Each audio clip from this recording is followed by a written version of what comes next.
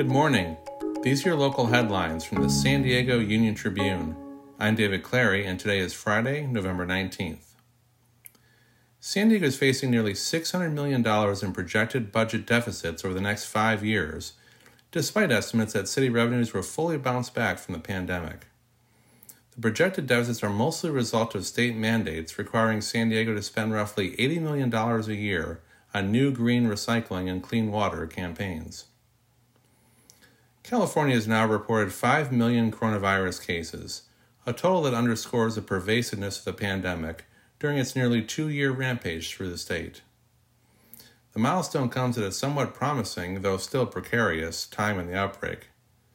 Daily case numbers and hospitalizations have declined in recent weeks, a welcome trend heading into the holiday season.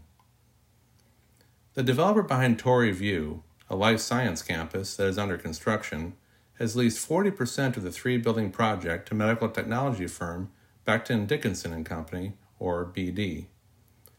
Developer Breakthrough Properties said this week that BD's Biosciences division has leased 220,000 square feet at the campus, which will open in 2023. You can find more news online at SanDiegoUnionTribune.com. And for more on the biggest stories of the day, listen to our podcast, the San Diego News Fix. Thanks for listening.